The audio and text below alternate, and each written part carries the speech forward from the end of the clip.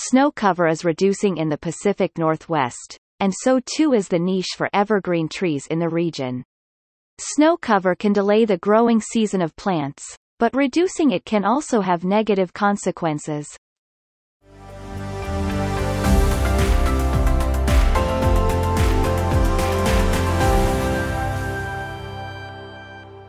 Research into how plants grow back after a forest fire has revealed that snow cover may have a crucial role in a successful recovery. The study by Andrew Wilson and colleagues in the Journal of Geophysical Research, Biogeosciences will help scientists understand how forests will change in the coming years as the planet warms.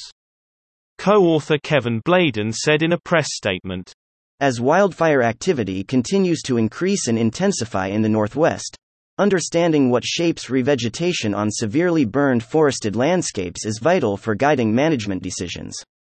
Understanding how forest fires impact the ecology of the Pacific Northwest is difficult, as the Cascade Mountains of Washington and Oregon are a complicated landscape. There are many factors. Wilson and colleagues list fire severity, pre-fire vegetation, elevation, slope, aspect, rain, and snow accumulation and melt. Analysis showed the significant factors were summer precipitation, snow cover, and elevation. While the elevation of an area isn't likely to change, except over geological time, precipitation is changing with the climate. Summer precipitation was the biggest factor in plant growth. However, snow cover, when you wouldn't expect plants to be growing, also mattered. The reason is the importance of water reserves. When rain falls in the Cascades, it cascades down the mountains into the river system. When snow falls, it lies there. The snow cover effectively forms a reservoir that is released into the soil over many days as it thaws. Reduced snow cover can matter in two ways. A reduced amount of snow means there is less water released. An earlier melt date means it seeps away earlier and provides less of a buffer to any summer droughts. Climate change has already increased the percentage of winter precipitation that falls as rain rather than snow, reducing the spring snow water equivalent, a metric for how much water snow contains, and has caused snowmelt to begin earlier in the spring than it used to, said Ann Nolan, who led the study, in the same press release.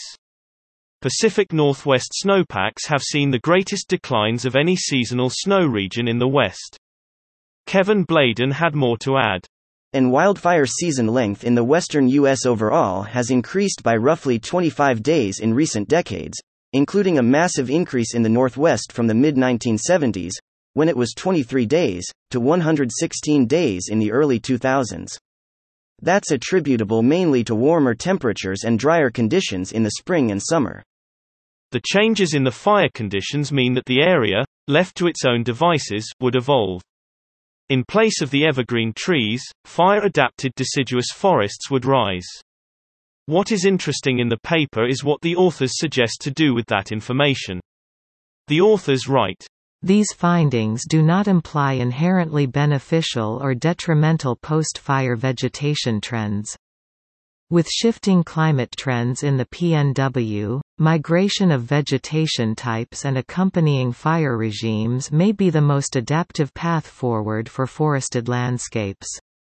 Fires can be viewed as an opportunity for forests to reorganize into ecosystems better structured to survive warmer winters, longer fire seasons, and greater drought stress.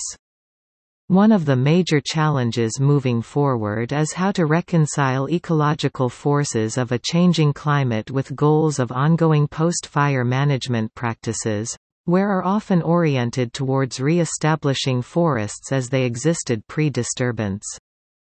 In this case, replanting evergreens could be like trying to hold back the tide. Foresters aiming to restore a healthier and more stable ecosystem may wish to adapt their restoration to introduce better adapted plants. Given the cultural importance of some forests, such an approach will be controversial. However, if the region's hydrology is changing, there will be tough questions to answer about what can be conserved and what cannot.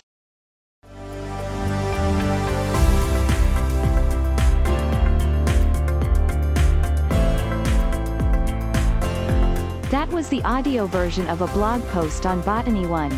Available at www.botany.one. Botany One is the weblog of the Annals of Botany Company, a charity set up to promote the study of plants.